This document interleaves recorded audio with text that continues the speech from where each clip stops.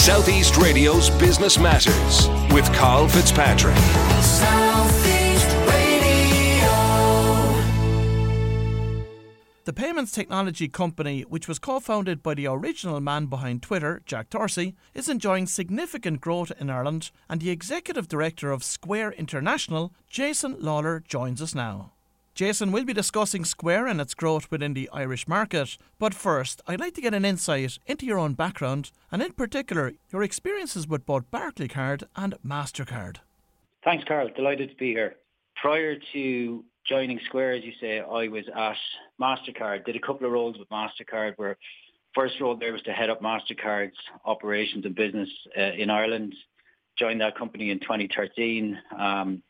Did about 4 years at that particular role, had great fun doing that, and then went on to look after a kind of a digital partnerships business that we were bringing out in Europe, where we were looking to get, closer to some of the big tech companies that were starting to emerge.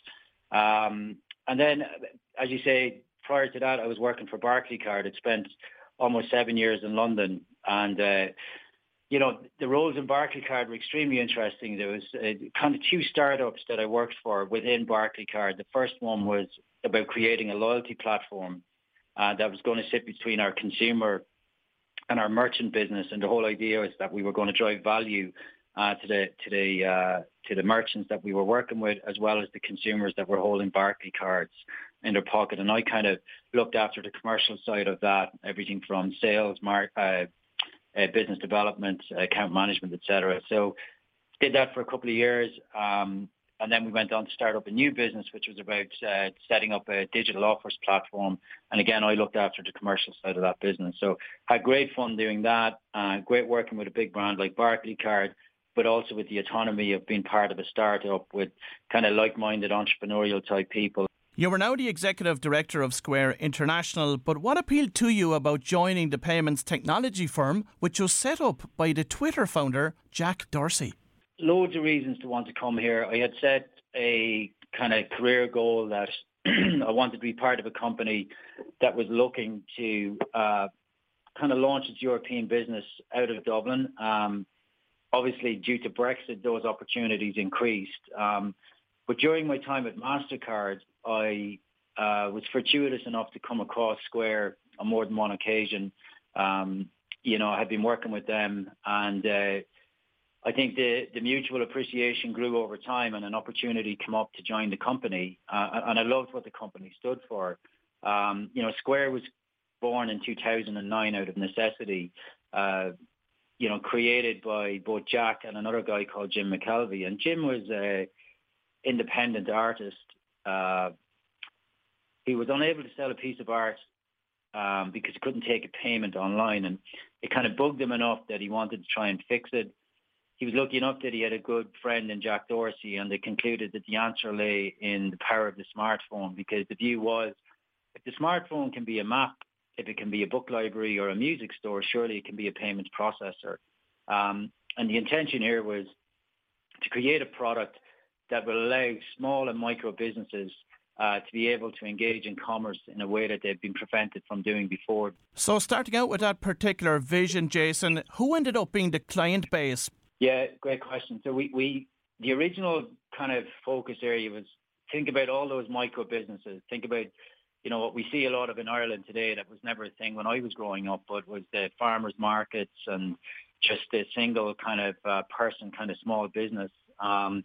So the intention was to be able to say, well, you shouldn't be prevented from doing business or selling your wares or products or services just because you can't get access to the payment system. So it started with, the focus areas was the micro businesses, right? And like I said, over time, that just grew exponentially. And we did a few things then over the intervening years, where first thing we did was we took the business international. Started in 2009 in the States. We went to Toronto in 2012 in Canada, headed off to Japan to Tokyo in 2013, crossed over to Melbourne in 2016, and then into the UK in 2017. And obviously we've been in Ireland since last year. But over that time, the product set grew. And so as I said today, we describe ourselves as an omni-channel commerce company, but that basically means that we're providing products now for merchants or sellers, as we call our customers, of all shapes and sizes. And those products range from everything from hardware, in-store payments, online, to software as a service. Of course, in recent weeks, we've heard numerous worrying stories about tech companies here in Ireland cutting jobs. Now, talk to us about recent developments in the tech industry in terms of what you're seeing. Yeah, the first thing I'd say is my heart goes out to anyone that's losing their job, right? We've all got families to look after, and we've all got homes to protect, and that's not an easy thing to do. And as someone who suffered at the hand of the 2008 recession when I was in London, I know exactly what that feels like. So, genuine sympathy and indeed empathy for anyone that's been affected. The way that I think about this is it's not all about, but some of it is about what you can control and some is about what you can't control, right?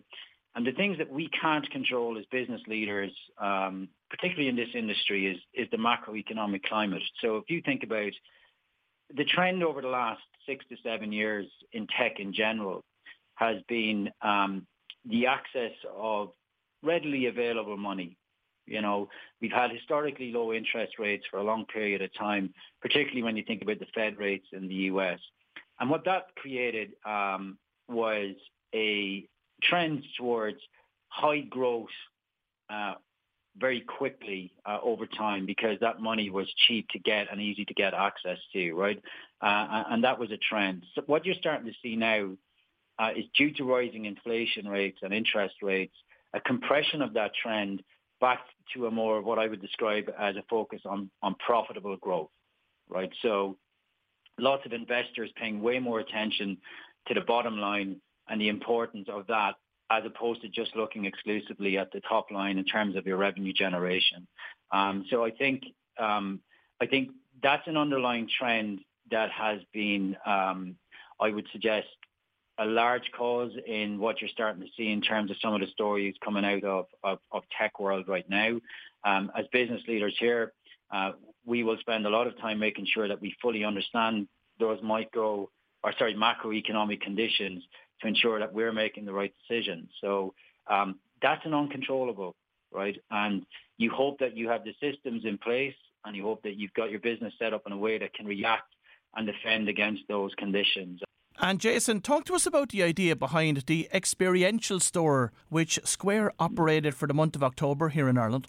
Yeah, that was a great experience. That was at 47 Grafton Street. So we had that for about 3 weeks over the October period. So on the night that we launched that, I was lucky enough to be there, and I got the opportunity to say a few words. One of the things I spoke about was the fact that when we launched our business back in the May time of 2021, never really got the chance to celebrate that in a meaningful way, because we were doing it virtually, right? So you have the virtual celebration, but it just wasn't the same.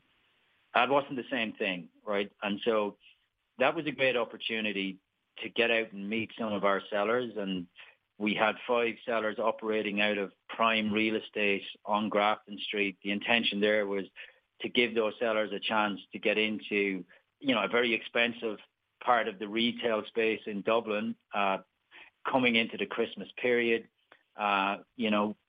We took the opportunity to get in a diverse group of sellers, and of course those sellers were using our hardware, our payment solutions, and a few other bits of our software. So we just wanted to ensure that we were giving those sellers the chance to experience that, and the feedback today has been extraordinary. And again, thanks to those sellers that we worked with. They were great fun to work with, and we really enjoyed our time there.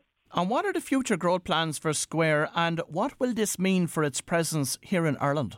I like to say we like to keep a steady hand on the tiller. We don't get ahead of ourselves, and we don't get too excited.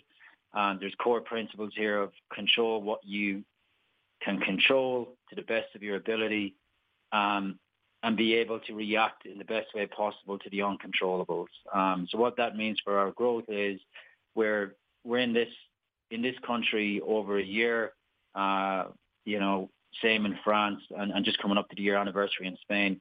And all we want to do is focus on continued steady growth, engagement with the seller community, and more importantly, I think taking the opportunity to continue to iterate on the product and the solution that we offer to the market by just, listening to those sellers that we serve. So it's about continuing a steady growth story, keeping in mind the macroeconomic headwinds that are affecting us all right now.